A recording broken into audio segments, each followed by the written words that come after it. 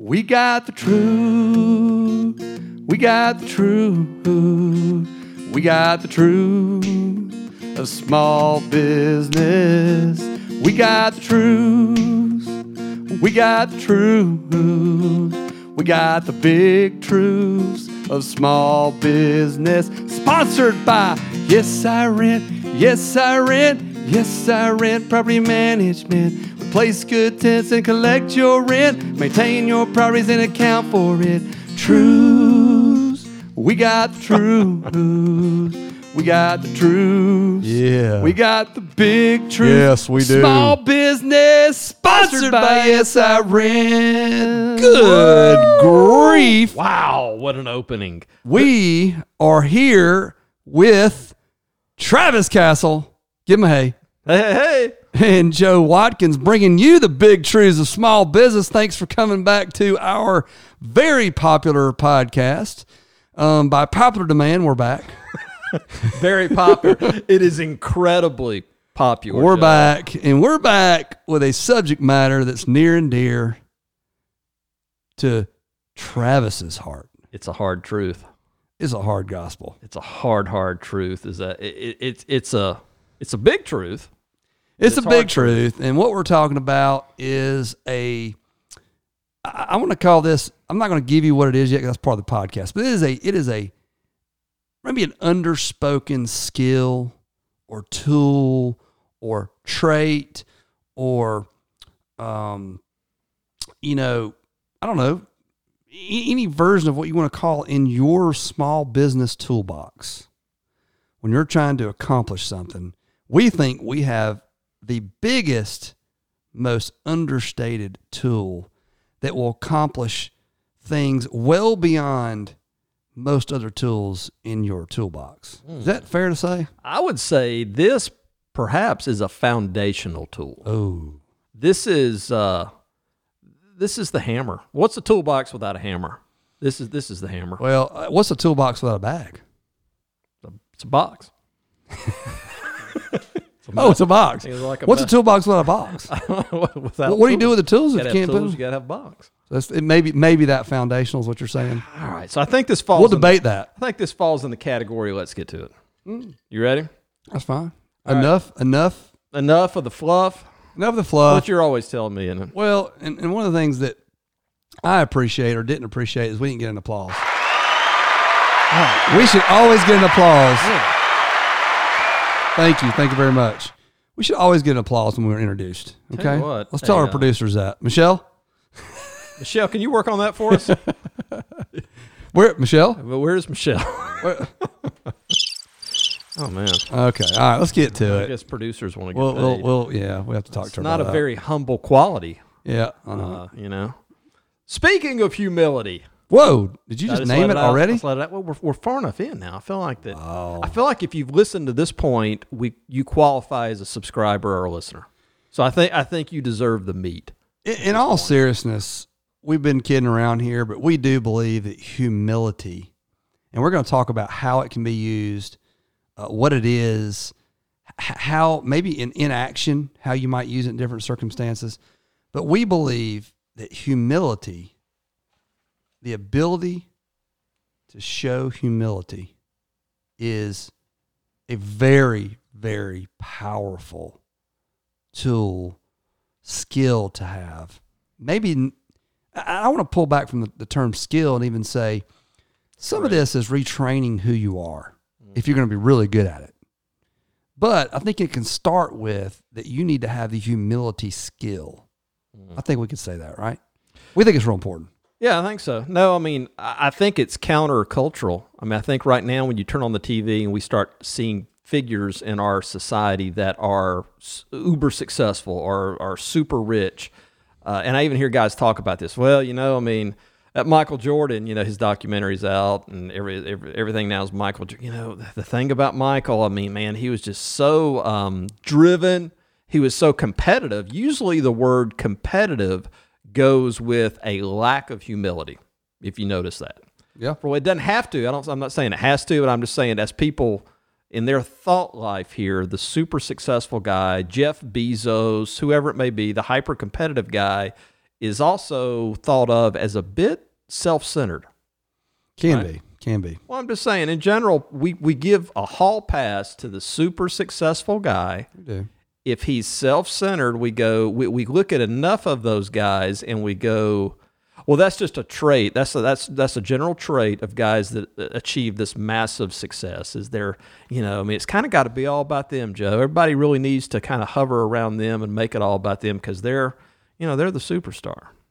Right? Well, let's say what it is. They are superstars. They are superstars. And so what we're seeing as an audience is we're seeing this on the back end of their superstardom. Mm-hmm. That's right. What did it take to get there? Yeah, confidence for sure. That's right. But we're also talking about ultra talented individuals at a highest level that we raise up. And what I want to talk about is the working man's golfer, or the working man or woman in any trade or environment. Well, we're not all superstars. Okay, we can try to be. We think we are in our own mind sometimes, but thinking I'm going to be a Tiger Woods on the golf course is just a failed philosophy. Well, I mean that's true, but the point I'm trying to make is I think people at times try to mimic a trait of a superstar that maybe that superstar developed after, to your point, after they became superstardom. It's not why they became the superstar is my point. So anyway, going to that diatribe to say, well, let's recognize that's kind of a part of thought life of society. Now we're going totally against that grain, and we're going. If you watch the early stuff on some of these guys, and in looking at this stuff, I'm looking right now. You can't see it, Joe, but there's a picture of Jeff Bezos sitting here. I will show it to you so you can get a sense of the context here. So this is Jeff Bezos back in the beginning of Amazon, right? Yep. So he's tell him what you're seeing. Wow. It is a put together desk, maybe with a plywood top, with a handwritten Amazon logo. I mean, in a nothing environment. This looks like every small business guy listening to and worse, right? Possibly worse. So the desk is actually a door. This is his kind of course, now it's his famous door desk, right? There you go. So this is not even a real desk here. But anyway, the point behind it is Jeff Bezos, for all his interviews you may watch or conferences that he's speaking at, he's pontificating on the rest of the world and the future of society here because he's the uber successful guy now. This guy's sitting here working at a desk that he made at home. I mean, kind of a picture of business humility. Yeah. And so for whatever he may be now, I think it's important. I think what we're saying is don't misconstrue the superstar that has the helicopters and the limousines and the big house with the guy that got there. Well, let's just talk about a real life example that happened today. Is the reason why we're talking about this podcast. We're talking about humility. This happened in our business. We're flipping houses. We're building houses. We have a situation where I made an error in judgment on who the communicator was and the style of communication that took place at a property adjacent to ours where we had a conflict. And the approach was rather aggressive. The first contact was rather aggressive. It wasn't me doing it, but I had employed somebody to do this. Rather aggressive. We need you to remove your cars. They're in the way. They're on our driveway. You need to immediately move these cars. It was a sort of a dictatorship type, go in and tell them what they're going to do. Okay. That was the tenant, by the way, that was there in the adjacent house. Lo and behold, an hour later, I get a phone call from the owner of the house who's exploding on me. She's so angry that anyone had any conversation with her tenant that it didn't matter what my goal was. She was there to fight me. And, what was interesting about this whole circumstance, and this was going to hurt, by the way, a potential deal in the making on our houses. What was interesting about it when I go back and go, why in the world did I approach this the way I approached it? Well,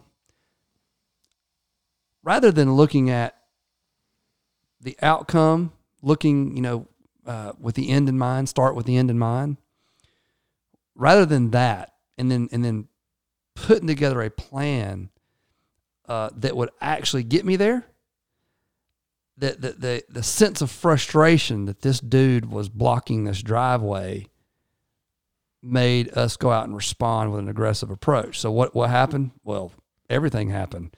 Not only did they say, screw you, we're going to block the driveway completely by putting cars across it. We're going to not, we're not going to sign off on some other things we wanted to get them to do, like put a fence there that was adjacent to their property. And so what I have to do to sort of back this thing back up, I had to go, wait a minute, what took place? Well, what took place is I screwed up. And so we go back over there today in person. You're with me.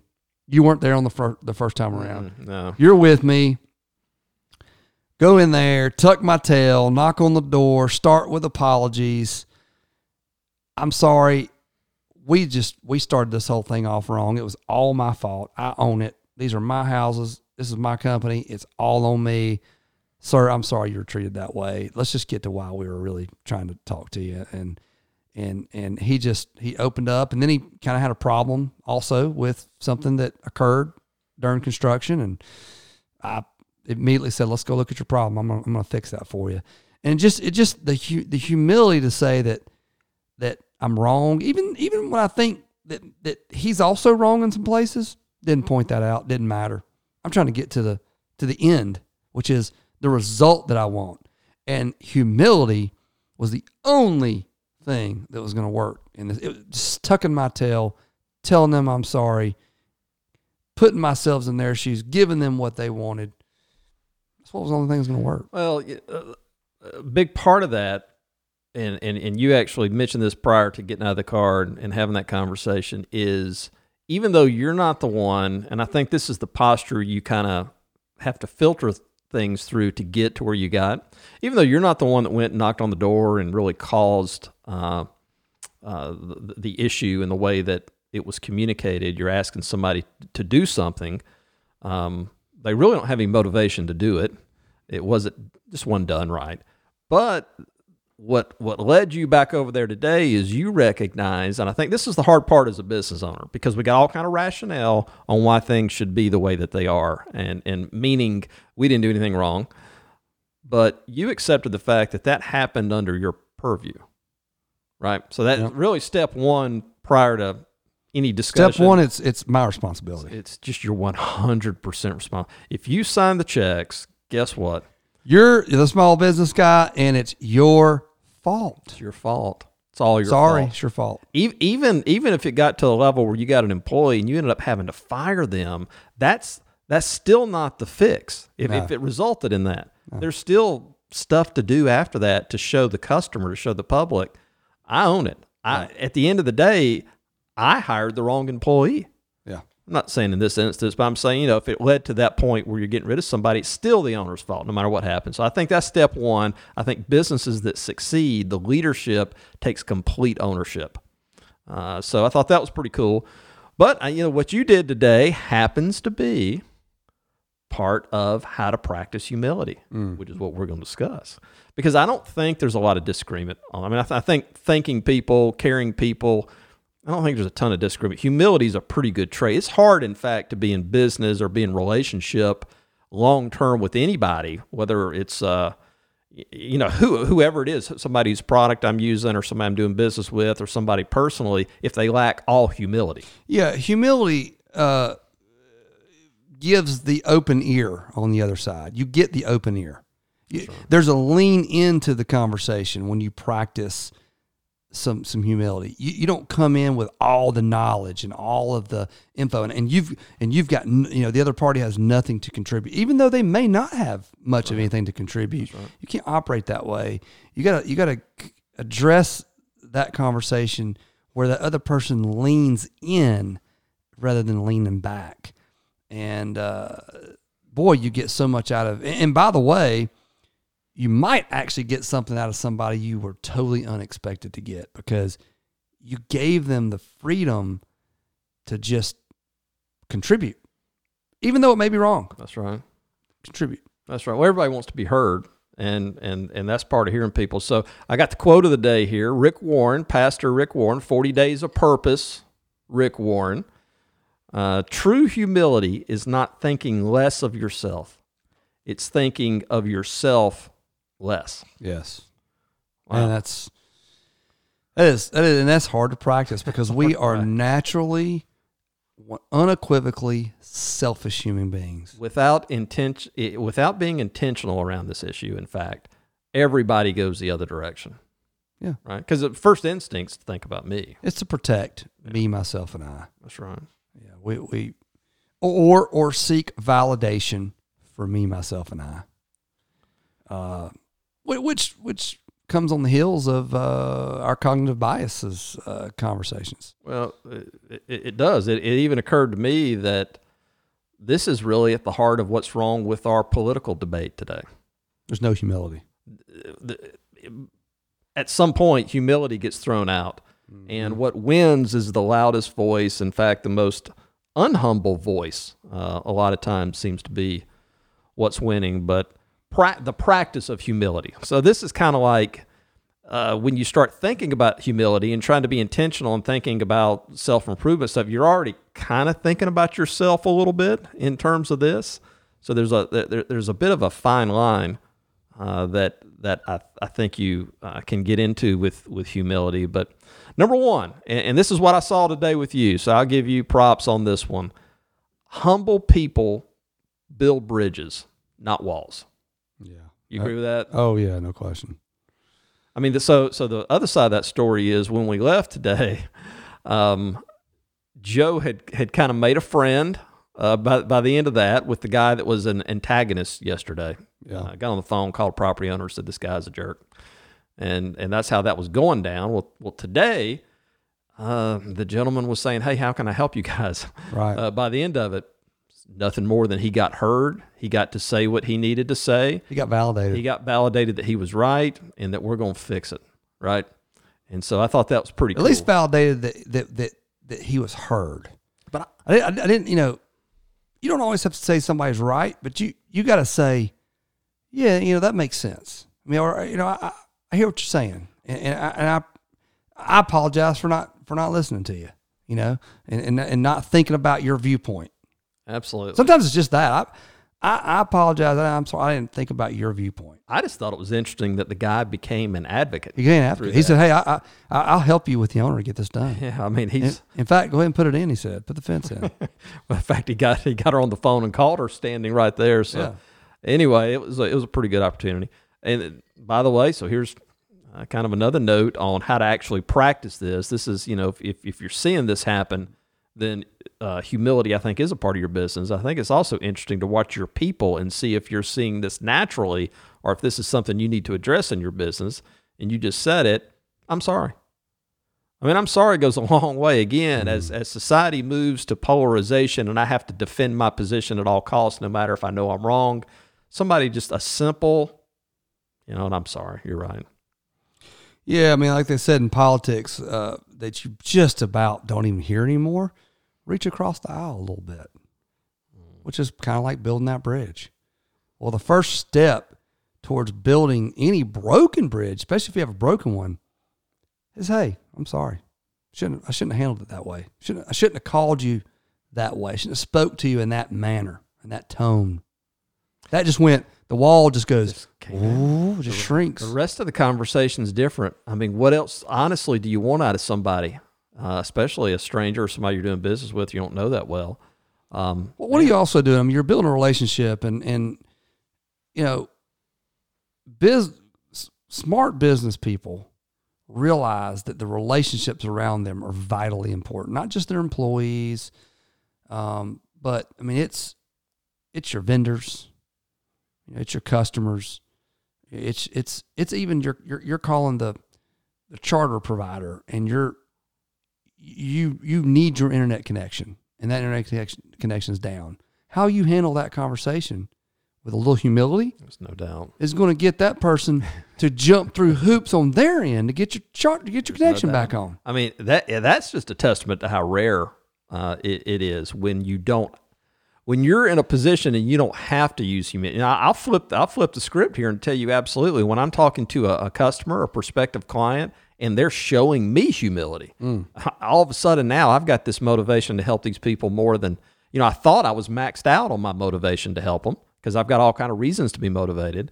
But you throw a humble person in front of me, I'll do whatever I do. Are you saying that being humble is also a negotiation strategy? Now are it's you a power move? Are you saying that's what is that saying that's possible? I'm saying it's possible. Wow. I'm saying a little humility. Now, I'm not advocating false humility. I'm not weaponizing. I know previously you used, and I don't want to bring up stuff outside the podcast, but I know previously you used the word arsenal. I did. We were talking. I don't know. I don't necessarily want to premeditated go in here and be humble to get something from me. Well, I'm not certain that's humility. Wait a minute. Well, let's debate this a little bit. Let's debate. Why don't you wait a minute? Let's debate this a little bit. I think that, yes, in the truest sense of the word, maybe you should read a definition since we're talking so much about it. But in the truest sense of the word, I would agree with you that we're trying to get some realness out of your ability to actually care about the other side. When you really care about the other side, then you're going to form even your business philosophy and model and communication and print and media and everything around that. So if you don't really have that, then it's not going to play out well. Let me ask you about that. All right. Let me ask you about that because there's a company that I think does this, and they've made it their what would you call it? Their lead magnet in the world of marketing. Yeah. Who is it? The insurance company. They will put you come in, you fill out the stuff, or you call. You Nationwide is on your side. I think it's Geico that says we'll match you if it's not us. We'll match you with the right insurance company. There's one of the insurance companies that does this. I think it's Geico. I think it's their 15-minute phone consultation. Yeah. Honestly, that comes off a little disingenuous. I mean, how many people, if it is Geico, if not Geico, I'm sorry, let's use Geico. How many people call Geico and think they're getting a consultation? And I could be wrong. Maybe it really is. I just doubt they're spending millions of dollars to send people to State Farm. Here's simply what I'm saying. What I'm debating, what the debate originally was, is can humility be used as a strategy versus you just actually are humble? And I would submit to you that it can be. If I'm beginning with the end in mind, first of all, let's say that we're not trying to take advantage of people. We're not promoting in any of this podcast ever that we're trying to take advantage of people, get over on them, sell them something they shouldn't buy. That's not what we're talking about here. We're talking about if we know that they're about to hire a property management company, which we are. Yes, I rent property management, by the way. If they're about to hire a property management company, they're hiring somebody, Travis. And what I know is unequivocally that we're their best solution. If I've already determined where this house is, that it's something that fits our profile, this owner is somebody that fits our profile, meaning they actually, want a property management company and they're willing to spend some bucks. And I unequivocally know that we're their best solution, then I need to start my conversation with the end in mind, which is I want that client to do business with me. And being arrogant about the fact that I'm the best property management company may not get it done. Now I need to give the facts. But I might need to be humbled enough to suggest that maybe we're not the best fit for everyone. We certainly want to help you in either way. Any way we need to maybe Jack Geico has a great model here. We want to help you find the right solution. Let me humble myself to say that maybe I'm not the right fit for everyone. But what does that do? That breaks down a potential wall for them to listen to the actual information I want to give them. And I think that can be a strategy. Because at the end of the day, as a salesperson, you're trying to close that lead. It's pretty crafty from an old veteran. What I hear. If you don't close that lead, Travis, there's you have failed the sale. You don't make any money, and your boss is not going to be too happy, and that'd be me. There's a wow. I have to look at that org chart again. So there's a little, I like to call it the underground room of property management that every now and then I discuss. It's it's underground. And one of these things we know about sales and sales calls and sales appointments is, by the way, I don't use that word sales as that's not a bad word. Sales, this is the lifeblood of the business. So let's be for sure that strategy around sales is a good idea. Okay, I'm advocating that. But one thing we know is when we tell a customer, you know what, Joe, I've heard what you had to say. I appreciate it. I've taken the tour of the house. I know how much you want to rent your home for. You know, it could be that we're not a good fit. That sounds very salesy, Travis. No. I'm just stating facts. It's in your delivery. It could be. All in your delivery. Joe, it just could be that you and I are not going to be a good fit. What happens when I say that? What emotion does that do? Joe, what do we know happens when I say that? Well, it might pull them in. But wait a minute. Wait a minute. It might pull them in. Wait a minute. It absolutely pulls them in. Hold on a minute. Yeah. What do you mean you're not a good fit? I mean, I like you guys. Now what do you do? In fact, this is right out of the Sandler sales system that I advocate here. Not a system I use all the time, but it's appropriate sometimes. You begin to get the prospect to sell you on doing business with them. Right. So I do know, there are some mind tricks here in terms of dealing with people. And I'm not trying to suggest to do what's that. in their best interest. I'm not suggesting that's we're doing the anything key. other than that. No. The key is if I have a goal that unequivocally I believe is in their best interest and my best interest, but I got to get them there. That if I need to strategically practice humility to draw them in, and humility can I'm not a sales guy. I just sell because people, Wow. I'm not a sales guy. You're not a sales guy. Not at all. Yeah.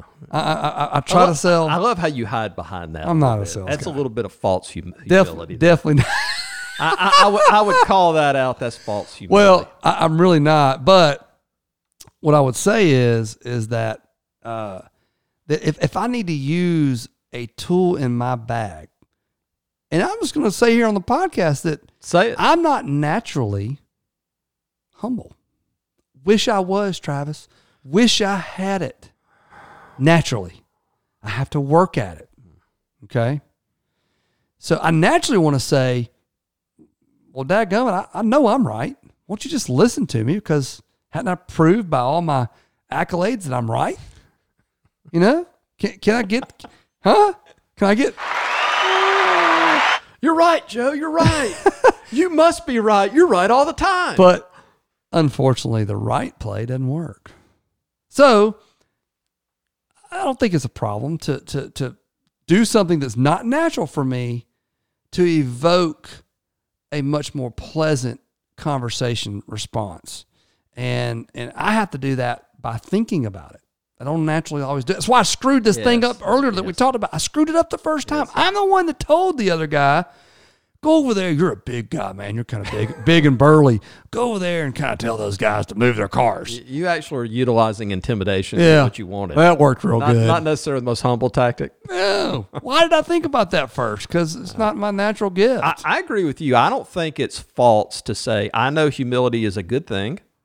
I know that people need to see that can break a wall down, and I need to be strategic about using humility. I agree with all that. That's all I'm saying. I agree. Now, look, I will say this. It's one thing to agree with it. It's another thing to pull that off. Practice it, yeah. It's hard in the first 15 minutes you meet somebody while the wall's still up for them to get the impression of you that, hey, this is a pretty humble guy. I think he's going to tell me the truth, and he'll tell me if he thinks I'm wrong about this. It's hard to do. It is, and to your point, the most effective way is to go into any communication realizing that there's another party that has their own needs, their own emotions. They're trying to get something out of this. And we may not know what that is yet, but if we're not sensitive to there's another human being over here, then we're not going to get the best out of this. Well, and that is the humility. I tell you what, the truth really is. You do this, I do this. We really do turn business down because people aren't good fits, and We do. So what I know is if you let people in your business on an ongoing basis, even if it's ringing the cash register in the moment, and they're not good fits for your business, and you're not telling them that, it's your job to tell them that. So if you don't tell them that, your business will blow up eventually. You'll have a bunch of kind of high maintenance people, or people that weren't good fits, so they feel like they're high maintenance to you, right? Your business will go I'm gonna get you off of your. Well, I've been right about everything I've said. Whoa, so I'm far. gonna get you saying off I'm of your saying comfort that zone in the most humble way possible. I'm gonna tell you to get off your comfort zone with some humility. Turn off the iPad because I want all Travis right now. I have to have the iPad. Yeah, I because want all the Travis. iPad provides the stability. No, I want all Travis. I want to explore through our own experiences how we've seen the practice of being humble and humility being effective. People need examples. I think we've already explained the principle here. We need real life examples, stories, not bullet points. I want some stories. Turn that thing off and give me some stories. You just gave me some humble feedback. Some humble feedback. You also just directed me to turn it off, no matter what I think. Very humbly, which I thought was a bit of an intimidation tactic. So see, I'm just not I certain. told you. I'm just not certain what. Let's try this for real. Hey, would you like to apologize first? Yeah, Travis, let me say something. I'm sorry that I gave you a directive. So, your ability to communicate on the fly is so incredible, Travis. Thank you. Like the thoughts that come to you without any information in front of you. We do this all the time on the phone. We have no thoughts. We have no Google in front of us. We have no objective facts that we actually use whatsoever. And our audience wants to hear this. Wants to hear the beauty in the natural flow of Travis Castle. And I think you've got just incredible ability. Wow. Your ability to dissect a subject matter you know nothing about. Wow. It's just incredible. And I want the audience to see it. I would like to say that you're giving an example of humility by backtracking up, but this is what I'm talking about. Right after telling the millions of listeners that you're not a sales guy, I just got apologized to. Just got told how great I was in every way possible. And now I'm ready to do what you want, Joe. What would you like for me to do? Man, I just want you, I want to know, start with a real life example of humility where, without having practiced humility, whether it was natural or not, again, what we always think that, well, that's just not my personality.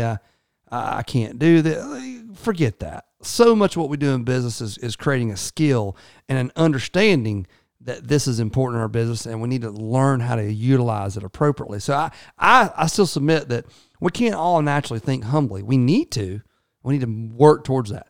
But whether it was natural or not, tell me about a time where you turned a situation around or the outcome would have been dramatically different, something serious, and it was that practice of humility that really turned the tide. Well, I mean, so without being able to Google that answer, you can't Google your life. I would say in property management, and we talked about this today. I'd say in property management specifically, the practice of humility, you get an opportunity to do it every day. You do. And so let me talk about when circumstances converge. This isn't just property. This is everybody listening. This is everybody that works at a business or owns a business. You have a customer or you have a client that has a problem. So the problem hits your desk and you're taking a look at it. And from your view, this problem, I mean, and I can make it specific. I can have a guy with a maintenance issue, an owner that doesn't want to pay for it, thinks it's the tenant's fault. The tenant thinks it's our fault or the owner's fault, anybody's fault but his. And we're in the middle and we're kind of the referee. If you want specifics, we could pick one. But, You know, what happens at the end of the day, you got to get on the phone with both parties. And the way we make a living is we figure out a way to get that situation to where both parties are feeling good about it. Now, it doesn't happen every time. That's not possible every time. And I think you've got to, understand that. But what you got to go into it as is, look, I could go in here and call you Mr. Tenant or Mr. Owner, and I could just tell you 1,000 ways from Sunday, this is your fault. You need to do this. You. I push that problem all the way back on you. As the property manager, I could call the property owner who owns the hot water heater that busted, and I could just rail on that owner. It's not my fault. How dare you? I'm calling you blah, blah. I could make that all on the property owner. But humility, what allows us to kind of stay in business, and we don't always get this right. I don't always get this right. But, I would say as I'm thinking through this, one of the ways of getting this right is pausing and understanding before you make the phone call. See, you just came up with a bullet point without Google. I'm just saying. Pause. I'm just saying. I like it. Pause. If you'll take a moment and understand that, to your point, what do I want out of this conversation? Begin with the end in mind. What I want at the end of this conversation, I want to hang up with a guy that if at least he's not happy, he may not be happy, but he's not on Google leaving me a 1-star review wishing that he could leave less than a 1-star review. So if I take that humble approach and go, look, I understand your situation. I understand. I empathize. I think that comes from humility. Yeah. So empathizing is a huge part here. Yeah. I mean, give them, they may not be all right in what they believe, but there's a portion that's right. Well, so give it to them. Well, I mean, what do I tell our staff all the time? A lot of times when we're getting irrational pushback, which is kind of what I'm talking about, when it's rational and it's just our fault, right? I think humility is fairly easy. It's easy. I'm sorry, we screwed up. We'll fix it. Yeah, I'm going to fix that, man. Yeah. But when I feel like this is, how do I get this to where it needs to be? Is it really our fault? I think you've got to let that person be heard. You said that earlier. I think if they're heard, I think if you empathize, I think if you slow everything down, then now you're talking to a much more rational person. You got to understand the customer versus business owner relationship. A lot of businesses out there, that relationship is antagonistic.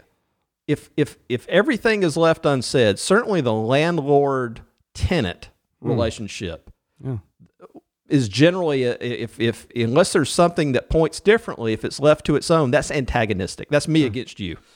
Sure. You need to come fix this now. Yesterday. Well, you're the one that broke it. Mm-hmm. All right. And so you got to bring everybody down. You can't talk to everybody with their blood pressure up.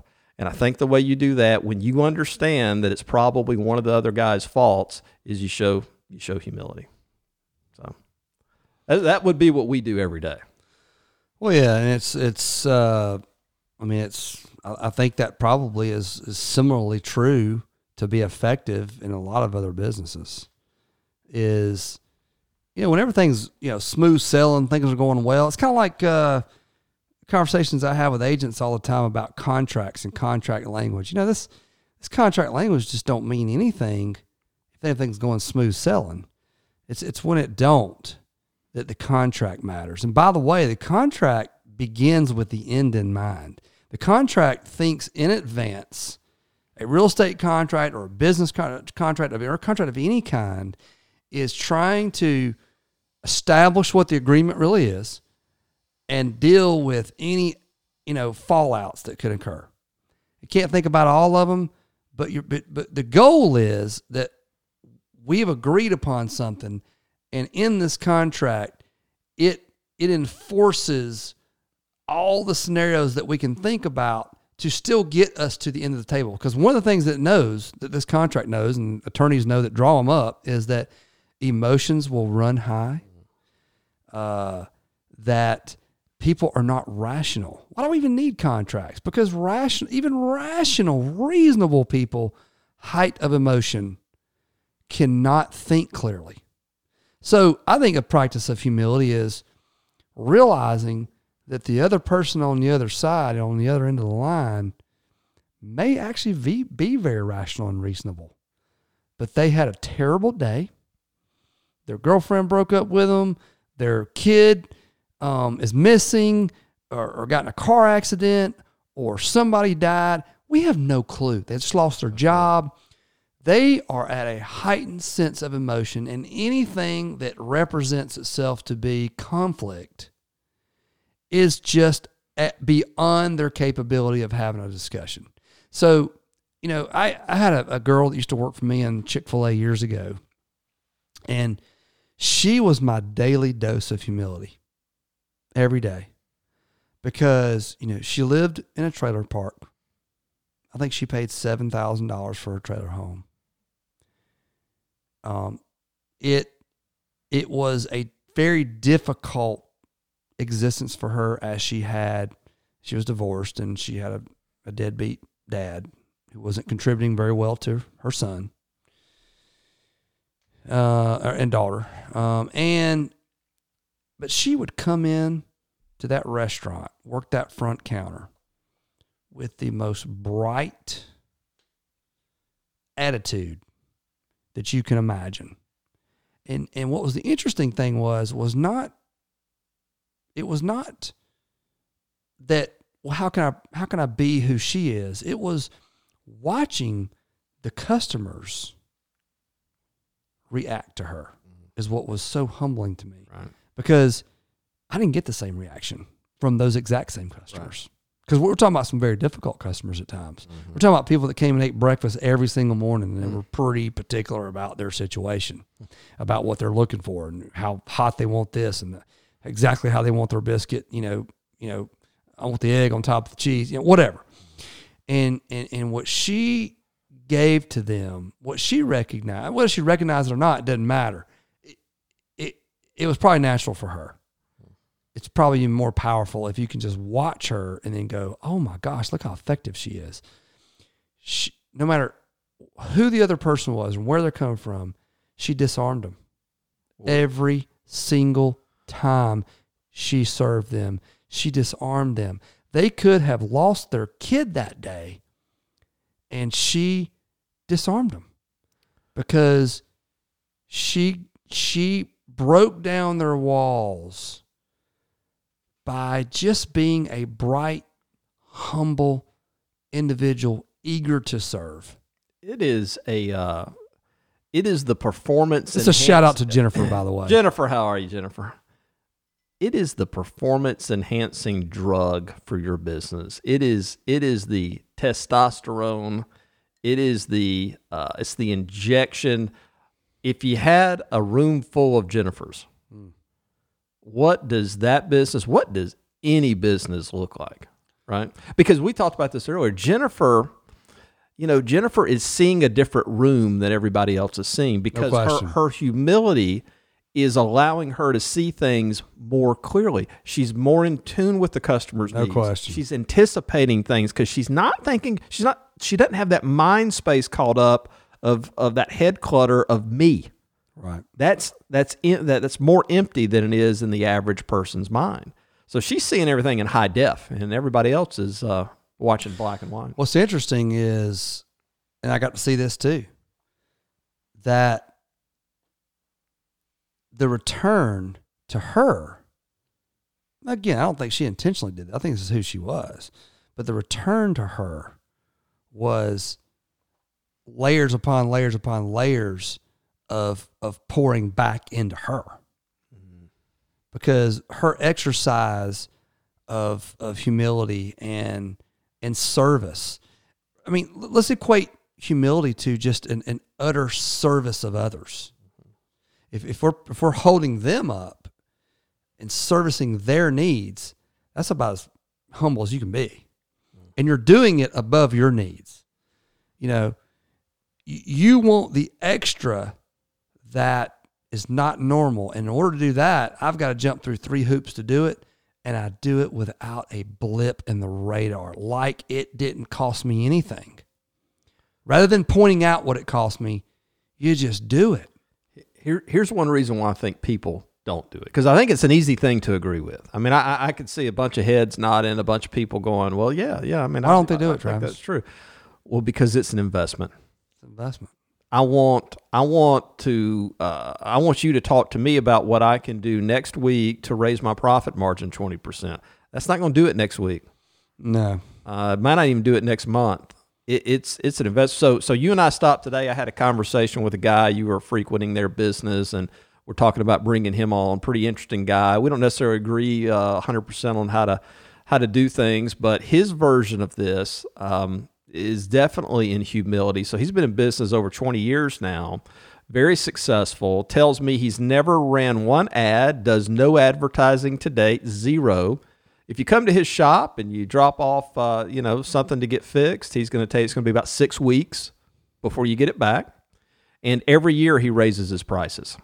Right now, his pricing to do his labor is at the highest possible price based on where the industry It's a motorcycle repair shop. He's fixing your motorcycle at a high end. He's not a name brand. He's not a dealership. And he's charging $110 an hour. So, and talking to this guy, what I found out was now he's of the model, the very small bit, him and one other guy, and he's running the front counter. He's got the a mechanic in there fixing your bike, right? That's the model. That's it.